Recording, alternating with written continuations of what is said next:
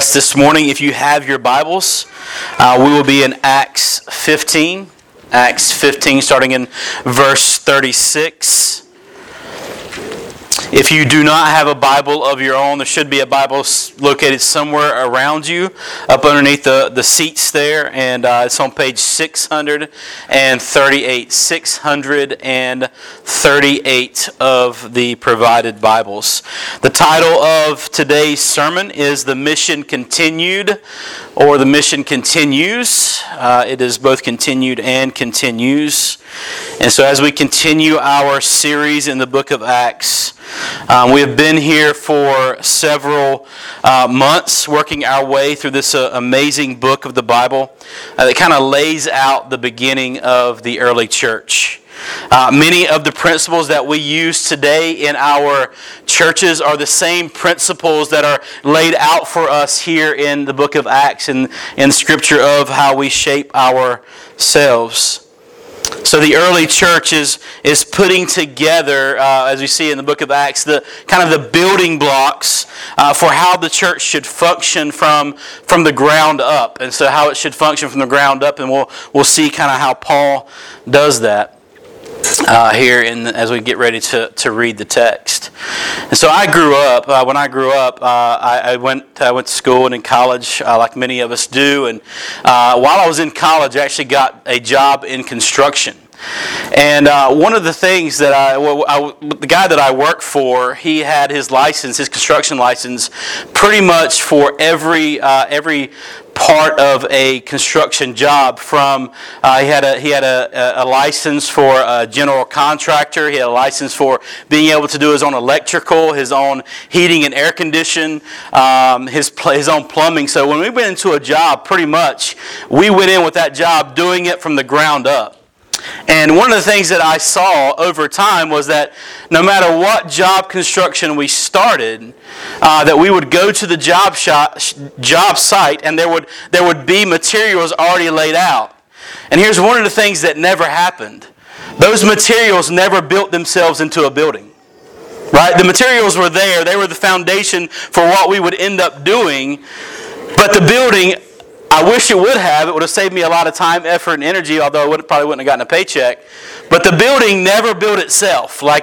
Those materials were only building blocks for what would happen. So as we go into a job, we would prep the site, we would put a foundation, and we would build walls up that would support it, and then a roof on top of that. And eventually this structure would become a thing. And so no matter if the varying structures, no matter how much they varied in engineering, it was still the same, that there would still be a foundation that needed to be laid, and there would still be walls that needed to be put up, and there would still be a roof that needed to go over the top to protect it.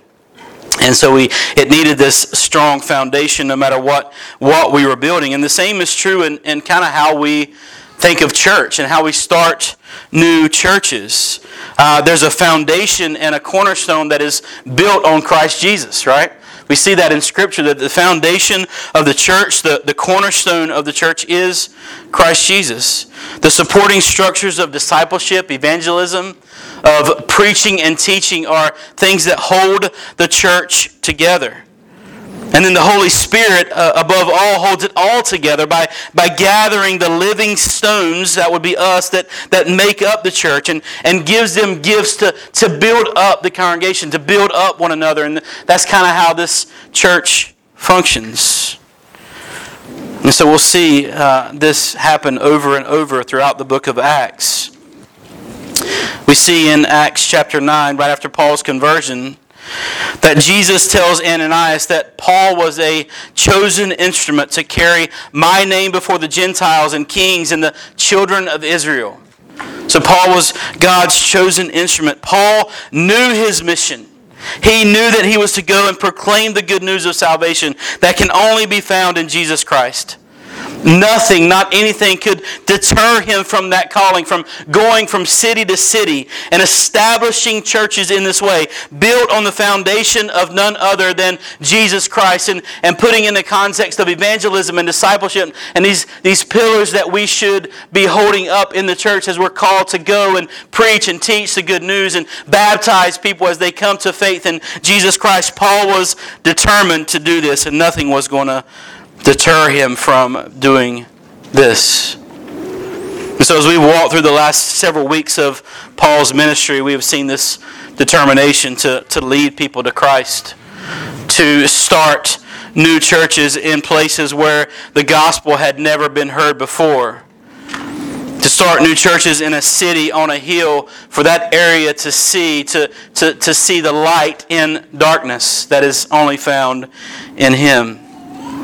And so knowing this context of what God is doing in the book of Acts helps us to know where we are as we get ready to read and what is continually happening in Paul's ministry, this continual rhythm that he is establishing. So let's read together Acts 15. Acts 15, 36.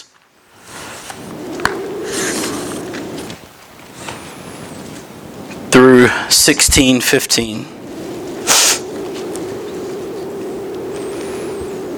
And after some days, Paul said to Barnabas, "Let us return and visit the brothers in every city where we proclaim the word of the Lord and see how they are."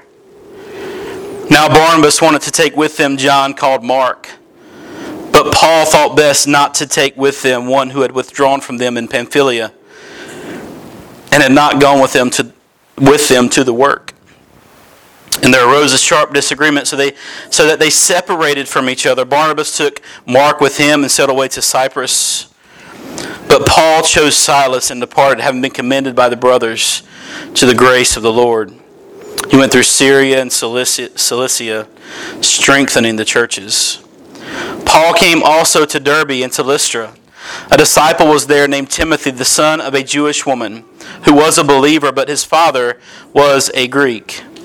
He was well spoken of by the brothers at Lystra and Iconium. So Paul wanted Timothy to accompany him. He took him and he circumcised him because of the Jews who were in those places, for they all knew that his father was Greek. As they went on their way through the cities, they delivered to them for observance the decisions that had been reached by the apostles and elders who were in Jerusalem. So the churches were strengthened in the faith, and they increased in numbers daily. They went through the region of Phrygia and Galatia, having been forbidden by the Holy Spirit to speak the word in Asia. And when they had come up to Mysia, they attempted to go into Bithynia, but the Spirit of Jesus did not allow them. So passing by Mysia, they went down to Troas, and a vision appeared to Paul at the night. A man of Macedonia was standing there, urging him and saying, "Come over to Macedonia and help us." And when Paul had seen the vision, immediately he sought to go into Macedonia, concluding that God had called us to preach the gospel to them. So setting sail from Troas, we made a direct voyage to Samothrace, the following day to Neapolis, from there to Philippi, which is a leading city of the district of Macedonia and a Roman colony. We remained in this city some days. On the Sabbath day, we went outside the gate to the riverside, where we supposed there was a place of prayer, and we sat down and we spoke to the women who had come together. One who heard us was a woman named Lydia from the city of Thyatira, a seller of purple goods who was a worshiper of God. The Lord opened her heart to pay attention to what was said by Paul. After she was baptized in her household as well, she urged us, saying, "If you have judged me to be faithful to the Lord, come to my house and stay." And she prevailed upon us. So Paul had returned to Antioch from his first missionary journey, where he had evangelized the lost and started new congregations. And so as he comes back in, and we see in our passage this morning that they begin to go out and start this second missionary journey. I had a map that I was going to put on the screen to kind of help you identify kind of his second missionary journey, but it didn't show up really well, so I just took it down because it's kind of hard to see. But you can kind of see it if you Google it, or you actually in the back of your Bibles sometimes there's maps, but you can see Paul's second missionary journey and kind of where the Lord is taking him and how he has taken him. And so as we walk through these passages, one of the things I want to help us see is what the mission was for them in that day, and we kind of do this all the time in the scriptures. What the mission was in that day and what the mission is for us today.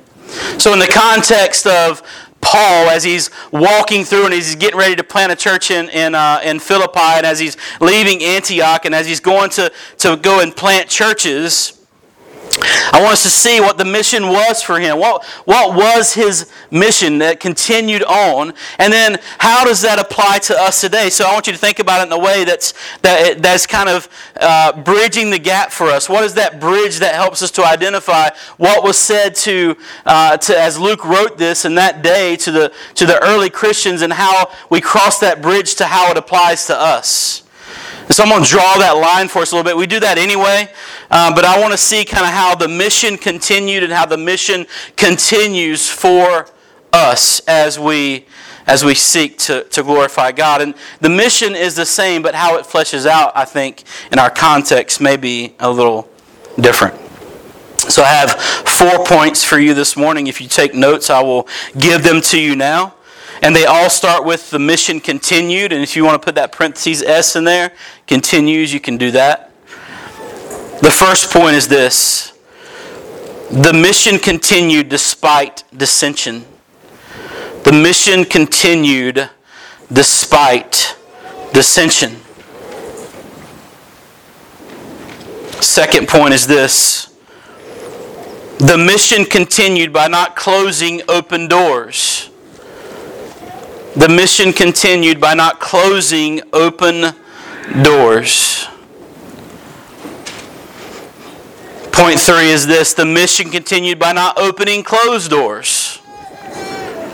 The mission continued by not opening closed doors. And the fourth point is this: the mission continued through gospel proclamation. The mission continued through gospel proclamation. So the mission continued despite dissension. We see here as we pick up in Acts 15:36, Paul and Barnabas had spent some days at the church in Antioch preaching and teaching them. But after some days, Paul said to Barnabas, "Hey, let us return. Let's go back and visit those churches that we planted. Let's go back and check on them. Let's see how they are doing." And Barnabas, he wanted to take John Mark. But Paul thought best not to take with them one who had withdrawn from them. You see, in Acts 13, we read where John Mark had joined Paul and Barnabas on their first missionary journey, but had left them and went back home to Jerusalem. We don't know why he went back home to Jerusalem. We don't know the exact reason, but we do know that John Mark went back home. But what we can infer from our passage today is that it did not sit well with Paul. It didn't sit well that John Mark had left them in the middle of their first missionary journey and had gone back to Jerusalem. So Paul and Barnabas disagreed. It says that they had a sharp disagreement over this. So much so that they separated over it. Now I want you to catch something here. I think there's something that's really important for us to understand, and that there's a real difference between Paul and Barnabas. If you read the book of Acts, you can really see a big difference in Paul and Barnabas. You see, Paul was a visionary. He had one mission in mind. He was laser focused on going in and evangelizing the lost. He would go into a city and he would evangelize the lost, and he would congregate those people together, and he would start new churches. No matter what the opposition was, including getting stoned and thrown out of a city, he'd get up and walk right back in. Like, he was laser focused on his mission. It didn't mean if it came to death or whatever it was. This was what God had called him to do, and from the time of his conversion, that's what he did. He knew what his mission was. Barnabas, he was a little different. Barnabas was pastoral. He was a shepherd.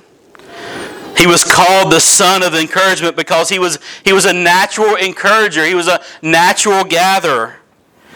You see, he had a heart for loving others, and he was quick to forgive. If you remember back in Acts 9, Barnabas was the one who curbed the fears of the apostles and ushered Paul into the room with them. And said, guys, I want to tell you his testimony that while he was on the road to Damascus, God did an amazing things and revealed himself to Paul.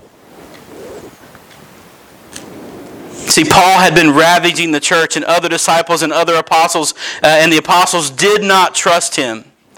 But Barnabas comes in and explains Paul's conversion story and tells them, hey, listen, this is what Jesus did to him.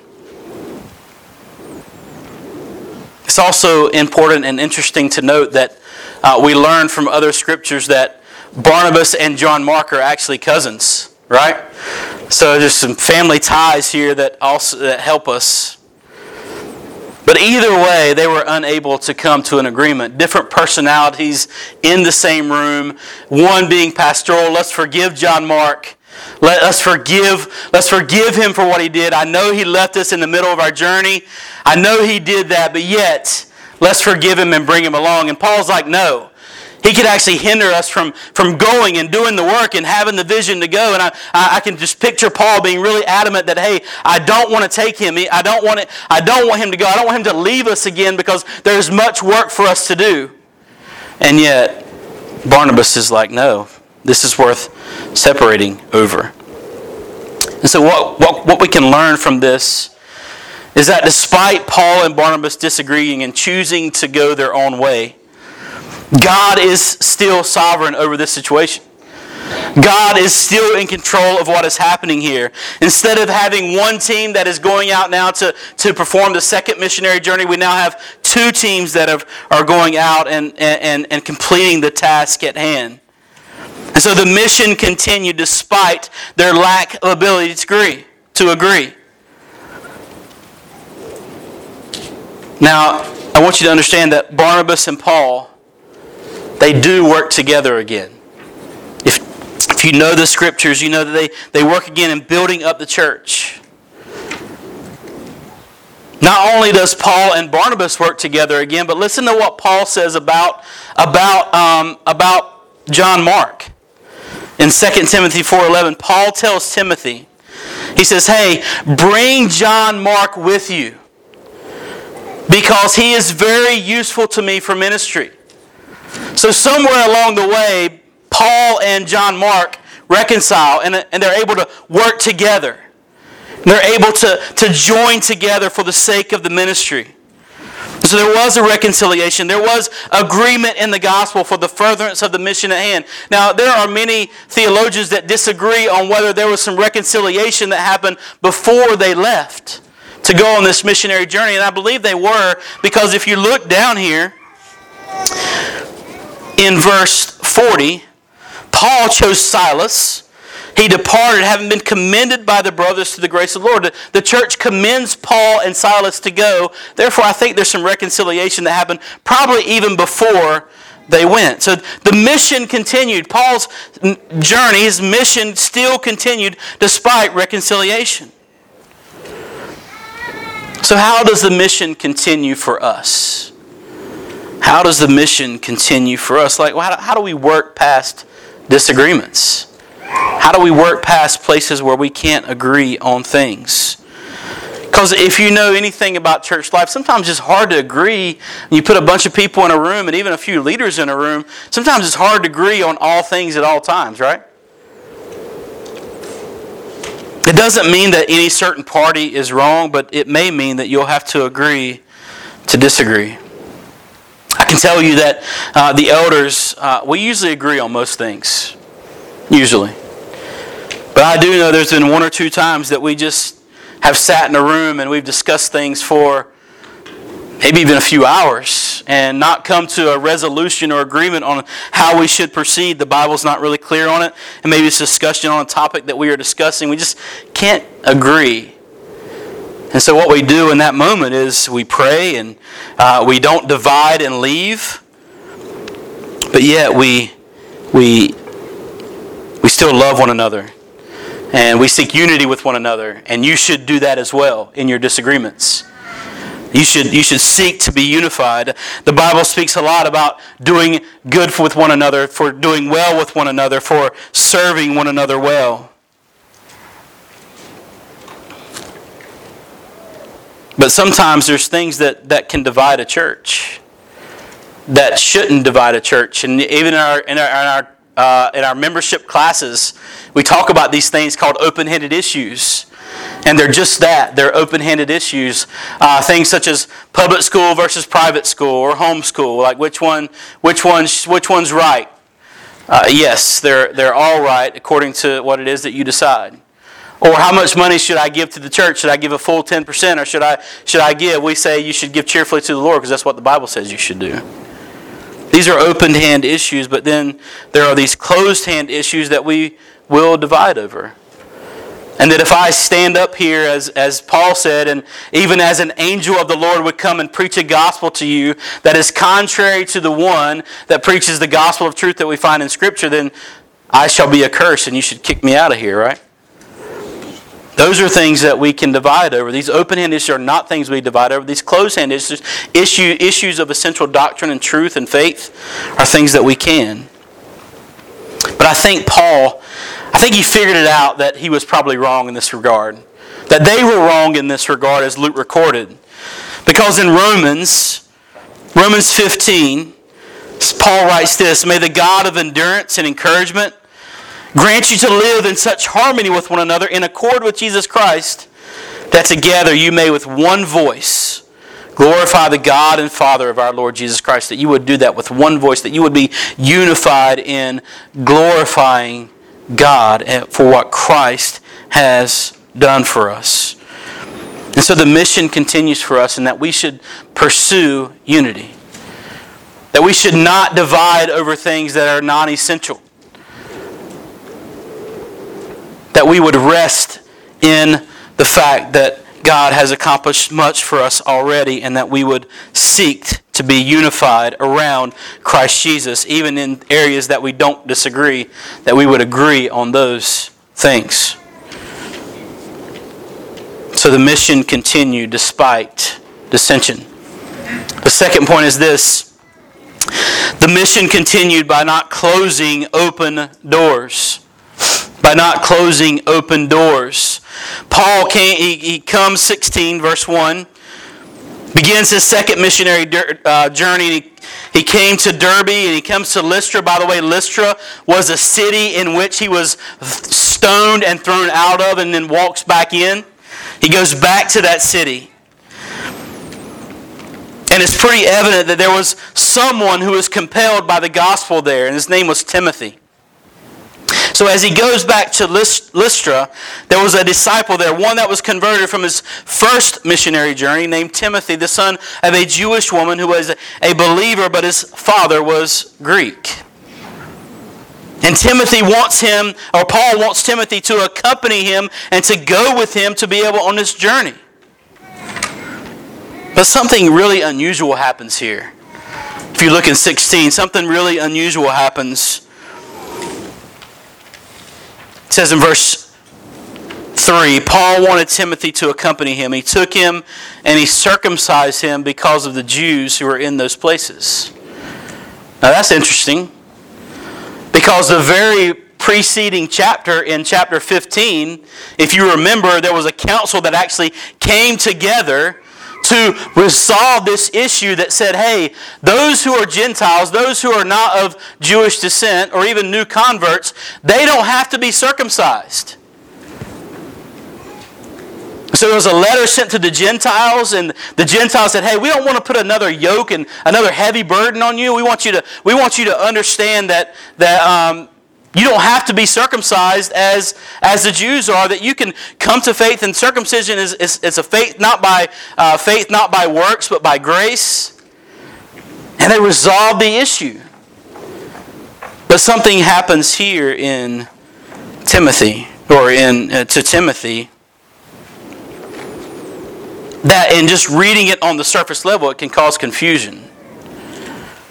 Because it goes against what we just saw. But why? The question is, why would Paul circumcise Timothy in this way? It just doesn't make sense.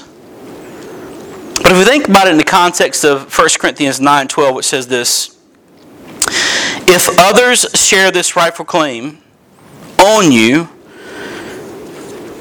do not we even more? Nevertheless, we have not made use of this right, but we endure anything rather than put an obstacle in the way of the gospel of Jesus Christ. You see, something was happening there that Paul knew it would be a stumbling block to the Jews. That Timothy, although he had a Greek father, they knew that the Jews would know that he was not circumcised. But yet he had a Jewish mother and a Jewish aunt, and so they knew that coming from that descent, he needed to be circumcised, or they expected him to be circumcised. So in order for Paul to take Timothy along, he knew that in order for it not to be a stumbling block, in order for it not to be a hindrance to those that they were going to be proclaiming the good news to, he would need to go and to circumcise Timothy and bring him along in that way.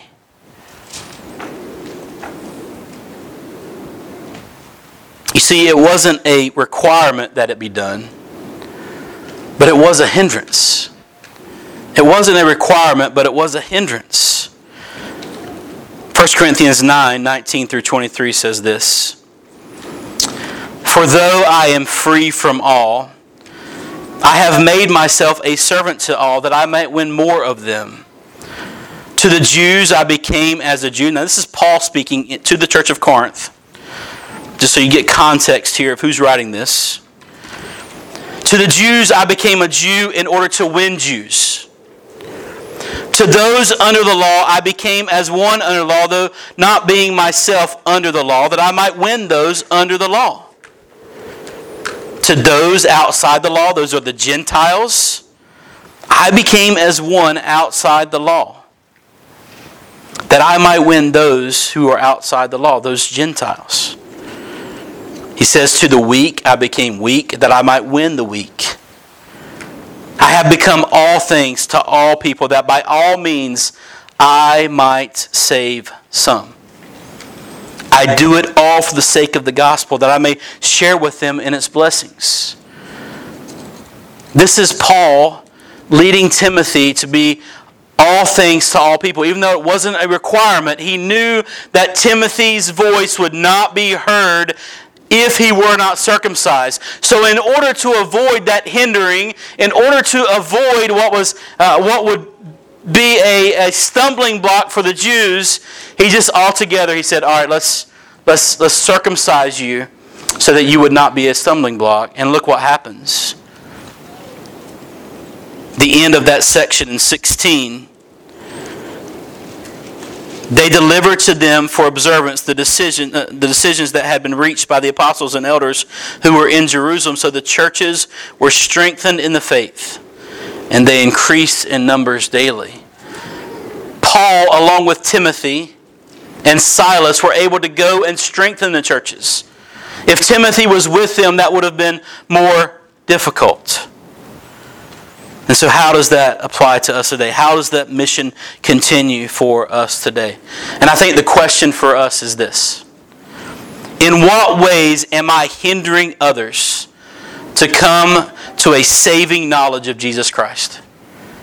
In what ways am I hindering others to come to a saving knowledge of Jesus Christ?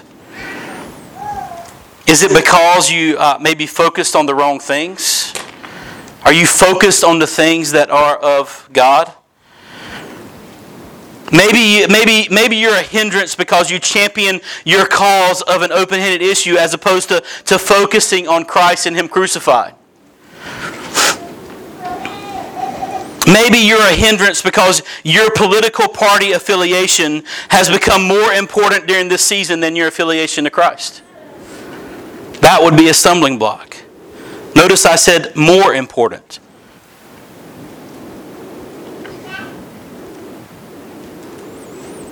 You see, as Christians, we should be discussing certain things. We should be discussing racism and oppression and abortion. All these things we should be willing to discuss this time of the year. But we should talk about them in a way that puts God in a position of authority, not man. But by all means, we should speak the truth in love, and that is my concern. Is that we would not be loving to those who would think differently than us. And we see what happens when, and look at verse in 1 Corinthians 13:1, it says, "If I speak in the tongues of men and of angels, but have not love, I am a noisy gong or a clanging cymbal. Do you speak the truth in love to those who think differently than you do?" There's a quote by St. Augustine that was in reference to fasting. It says this, "When in Rome, do as the Romans do." Anybody ever heard of that quote? So when in Rome, do as the Romans do. This is St. Augustine who quoted. And St. Augustine, when he lived in Milan, he did not fast on Saturdays because it wasn't something the church did. But he would go to Rome and serve there for months on end. And guess what he would do on Saturdays? He would fast. Why? Because that's what the church in Rome did. So in order not to be a hindrance, he came up with the line, "When in Rome, do as the Romans do." And I think that's what Paul is saying here in his text for the Corinthian church, is that I became all things to all people, that by all means I may save some, may lead some to eternal salvation found in Jesus Christ. And so we don't want to hinder the gospel. We don't want to hinder those that may hear. And you need to ask yourself, in what ways do I hinder those that would come to know a saving knowledge of who Jesus Christ is? I remember being in Indonesia, and I've been there several times, and every time I'm there I get introduced to a new food.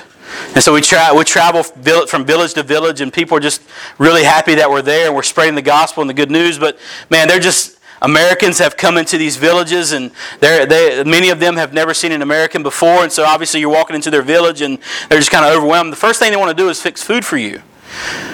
Well, it's very different food than what I'm used to. And so sometimes, remember one delicacy, they called a delicacy, I can't remember the name of it, but it was a rice that was green. And the reason that it was a green rice is because they fixed it ahead of time, and it sat out for like 30 to 60 days and fermented. And it was, to them, a delicacy. And so when you came into their village, they would give it to you, right? And to eat. And this was a big deal because this was a delicacy to them. And so by them giving it to you was to show like, hey, hospitality and welcome, and we're glad you're here. Now, what would I have done if I took it and said, no thanks? Right? I would have hindered the gospel. I would have hindered the work that we were actually there trying to do. And so what do? The guys that are with us, the ladies that are there, we suck it up and we eat it. Right? It was terrible. It's as gross as it sounds, I want to tell you. And it was hard to throw down, but man, thankfully we had bottles of water, and take a bite and swig of water. I think we went through probably 3 or 4 bottles of water during one session, but hey, it's great. But the thing is we're there to proclaim the good news of the gospel, and we didn't want anything to hinder that. And so we need to think about our lives. We need to think about, how do you act in your workplaces? What kind of neighbor are you actually to your neighbors? Like, how do you come across to your family and friends? Like, if you were to go and share the gospel with them, is there something they could say, don't talk to me about that? Because the first thing they're going to do is call you a hypocrite, right? Which they can do that anyway. I know we've messed up in some ways and done some things wrong. We ask for forgiveness, but they should know, at least from us, that we love them. That we're not just a clanging cymbal.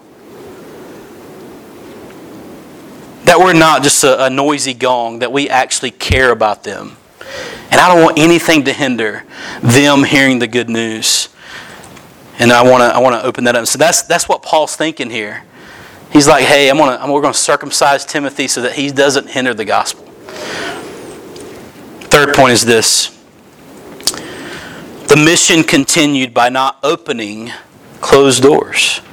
Not opening closed doors. Verse 6. They went through the region of Phrygia and Galatia, having been forbidden by the Holy Spirit to speak the word in Asia. And when they had come up to Mysia, they attempted to go into Bithynia, but the Spirit of Jesus did not allow them. So passing by Mysia, they went down to Troas, and a vision appeared to Paul in the night. A man of Macedonia was standing there, urging him and saying, "Come over to Macedonia and to help us." And when Paul had seen the vision, immediately we sought to go into Macedonia, of course, right? I think we would too. If we've seen this vision, God has appeared to us and He sends us this vision, that we would go and we would preach the gospel to them. And so even though we don't want to close open doors, right? By being a stumbling block, by being a hindrance. We don't want to close open doors. In the same way, we don't want to open closed doors. Like, it's obvious, like the Holy Spirit's working here. Look, they went through the region and they were being forbidden by the Holy Spirit to speak the word in Asia. The gospel was not meant to go to Asia yet. And so as he's going into Bithynia, right, as he's getting ready to go into Bithynia, the Spirit of Jesus, which is the Holy Spirit, again tells them, hey, do not go into Asia. It did not allow them. And so they pass by and they go into Mysia and they went down to Troas, and Troas is right on the coast there as they go, and he gets this vision to go into Macedonia, and so they cross over the sea and go into Macedonia, and there they preach the good news. And they begin the church in Philippi. We see in Paul's letter the church to the Philippians there. And so we don't want to open doors where God has closed them, right? We don't want to force our way into something where God has not allowed us to go. Many of you here, I want you to understand that you're not here by accident. God has ordained you to be here this morning for this time to gather together with this church. You are not apart from God's sovereign grace in that. So many doors have been opened and closed to you to be able to allow that to happen this morning. Do you realize that? Some doors have been evident that they've been closed. Some doors have been evident that they've been open. You've prayed for open doors into something, and God has opened the doors wide. And you know exactly what you're supposed to do. And yet, sometimes you pray for something fervently that God would allow you to be able to go do something, and the doors are closed, and you couldn't force your way in if you wanted to, or you could try and butt your head against it, but it wouldn't be good and valuable and right. I remember as I was first feeling this call to ministry, it's probably about 16 years ago. Feeling this call to ministry, I called one of my buddies who works in the mountains of Appalachia in western North Carolina. And I mean, I tell you, I like the beach. The beach is good. I like it, but I love the mountains.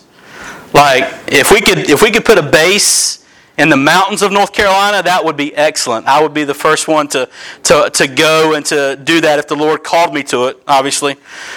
Amen. But that would be that would be like, so anyway, I got this guy who he runs a teen camp there in the mountains of North Carolina. I mean, deep in the hearts of the mountains. Like, you can't look around. There's not mountains on every side.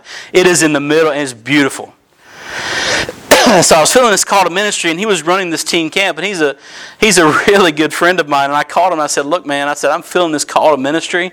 Like, I love that where you're working and what you're doing to reach these teens that are coming to your camp to spend time here.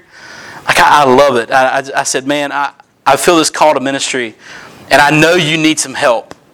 I just want you to pray. I want us to pray about me coming, picking up my family from where we're at and going to there and to work and be a part of that." He said, "Yeah, man." He said, "That would be awesome. Like, I couldn't think of anything better I'd love to have than your family joining us and being a part of this thing. But we're going to pray about it." And so 6 months went by. Never heard from him, and he never heard from me. We just prayed for 6 months. And I just remember calling him and going, "Hey, man, like, I don't feel it. I don't think it's there. I don't think it's happening. He's like, man, I have prayed for you to come. Like, I want you to come, but the Lord is not opening that door here either. And so we just both said, man, we've prayed about it. The Spirit is not leading us in this direction. And just kind of, and your life should be marked that way. That you should be trusting the Holy Spirit to lead and guide and direct you to do things in that way. That you wouldn't just make decisions in the moment unless it's just really clear what God's doing. That you would take time to pray that God would open that door. That it would just be really clear that He would send you in that direction. And not trust in yourself, because it's easy to do that. But that you would listen to the Spirit, even though He would close the door that you want to walk through, right? I mean, there's been many doors I would love to be living. I got to tell you, I love it here. I love Pillar Jacks. I love this church. I love what I'm doing here. But to live in the Appalachian Mountains and be provided a house, salary didn't matter. This is a beautiful place, beautiful scenery, but it wasn't to be. And here's what happened after that. It wasn't long after that moment that I had that phone call that God made it really clear of where I was to go and where I was to be. And I was to be a church planter. And I was going to plant a church and go and do that work. And just God made it really clear in that time. And it was just a beautiful time and a beautiful way to see the Lord work. And the last one that we have is the mission continued through gospel proclamation. The mission continued through gospel proclamation. So they set sail going into Macedonia. From Troas, verse 11, we made a direct voyage to Samothrace. The following day to Neapolis, and from there to Philippi, which is a leading city of the district of Macedonia and a Roman colony. Remained in this city for some days. On the Sabbath day, we went outside on the gate on the riverside where we supposed there was a place of prayer. So there was no synagogue available here in this Roman colony. So they would create places that would be a place of prayer. They were usually down by a water. They would usually be somewhere down water because they would oftentimes do ritual hand washing. They would do ritual body washing. They would even do some sort of baptisms at that time. And so they would be a place near the water, and there was a place of prayer. We sat down, we spoke to the women who had come together. One who heard us was a woman named Lydia from the city of Thyatira, a seller of purple goods who was a worshiper of God. The Lord opened her heart to pay attention to what was said by Paul. Who opened her heart? It was Paul? No, it was the Lord that opened her heart. It was through the preaching of the Word, God intervening and opening her heart to see the good news of Him. Notice what Paul does. He goes to a place. Every time he enters a city, he goes to a place where people naturally gather to worship or to hang out. And he would use this time to proclaim the way and the truth and the life that is found in Jesus Christ. These were people who were at this place of prayer. They were God-fearing people. They thought they knew the way of salvation. They thought they knew what religion was, that I must do this thing under the law.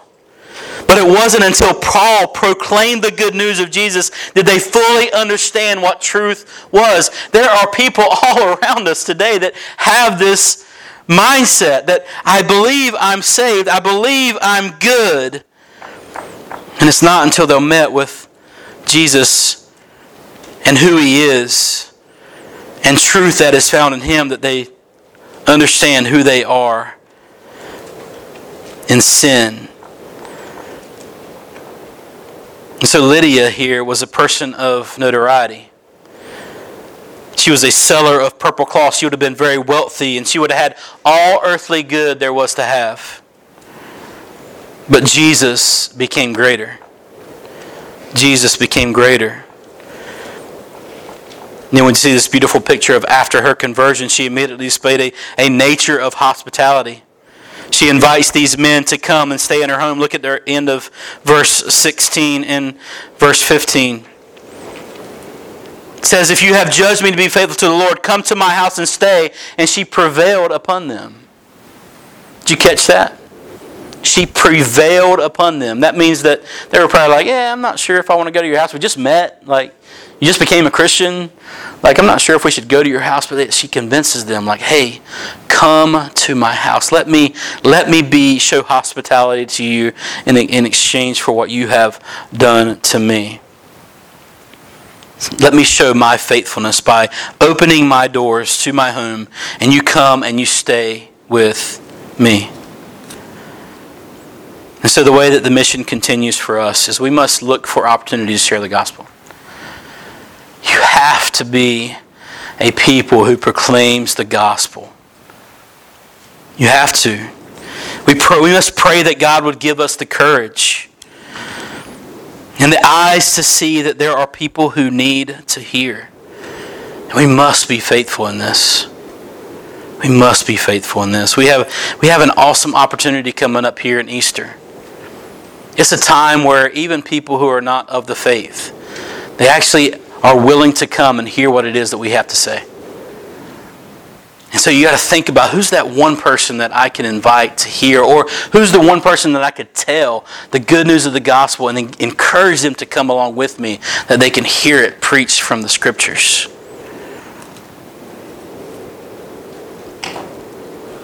Guys, I can't tell you enough that we have to be faithful. That people don't come to Christ without you telling them. Without us being faithful, without the Christians, those who have been saved by grace through faith, going out and proclaiming the good news of the gospel. That Jesus is the way, the truth, and the life, and that no one comes to the Father except through Him. That we live in a broken world because of sin. God made it perfect, but then sin entered the world. Now we live in a broken world. Like, that's clear to everybody. Everybody would agree that we live in a broken world. Yeah, we live in a pretty good society. We all got it pretty good, but we live in a pretty broken world. The only resolution for that brokenness is Jesus Himself. It is Jesus who rescues us from our sin. It is His death, burial, and resurrection that gives us the only life that we should care to have, and that is eternal life. And so just thinking about that here, as Paul builds his ministry, and he builds the foundation of the church of Christ, we must be about that business as well. We must build the foundation of our church on Christ and who He is, our lives on who Christ and who He is. You see, Jesus Christ is worthy of our efforts in everything that we do. He is worthy. We sang it in the song this morning. He is. We repeated it. He is. He is. He is. It is. It is. It is. Over and over. He is worthy.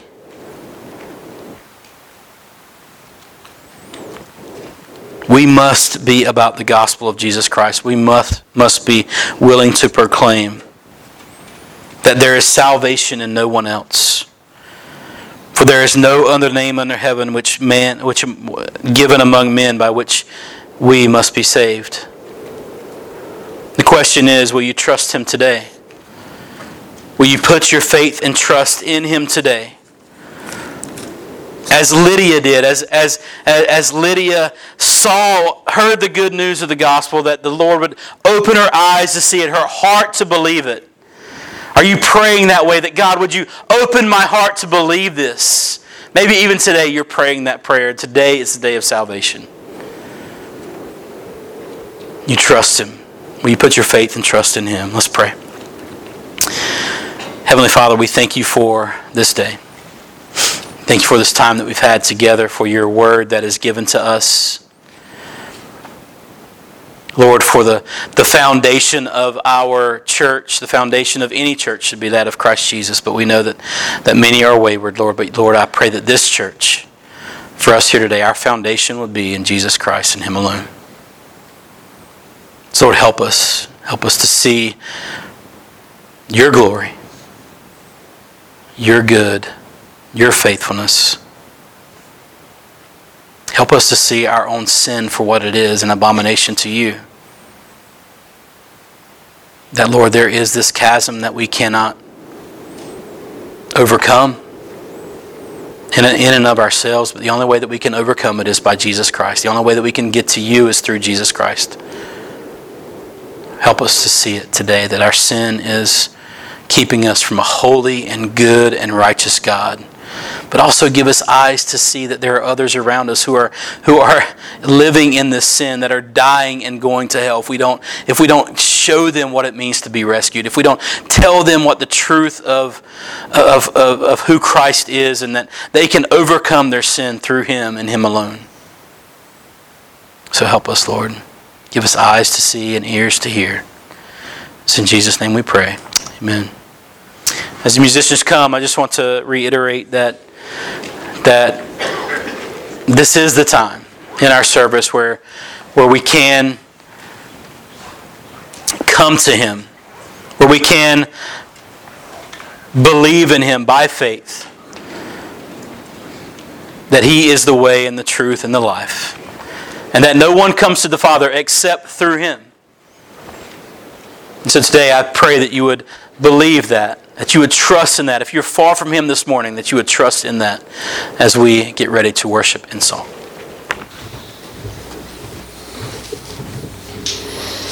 Church, please stand with us again as we sing Come Thou Fount.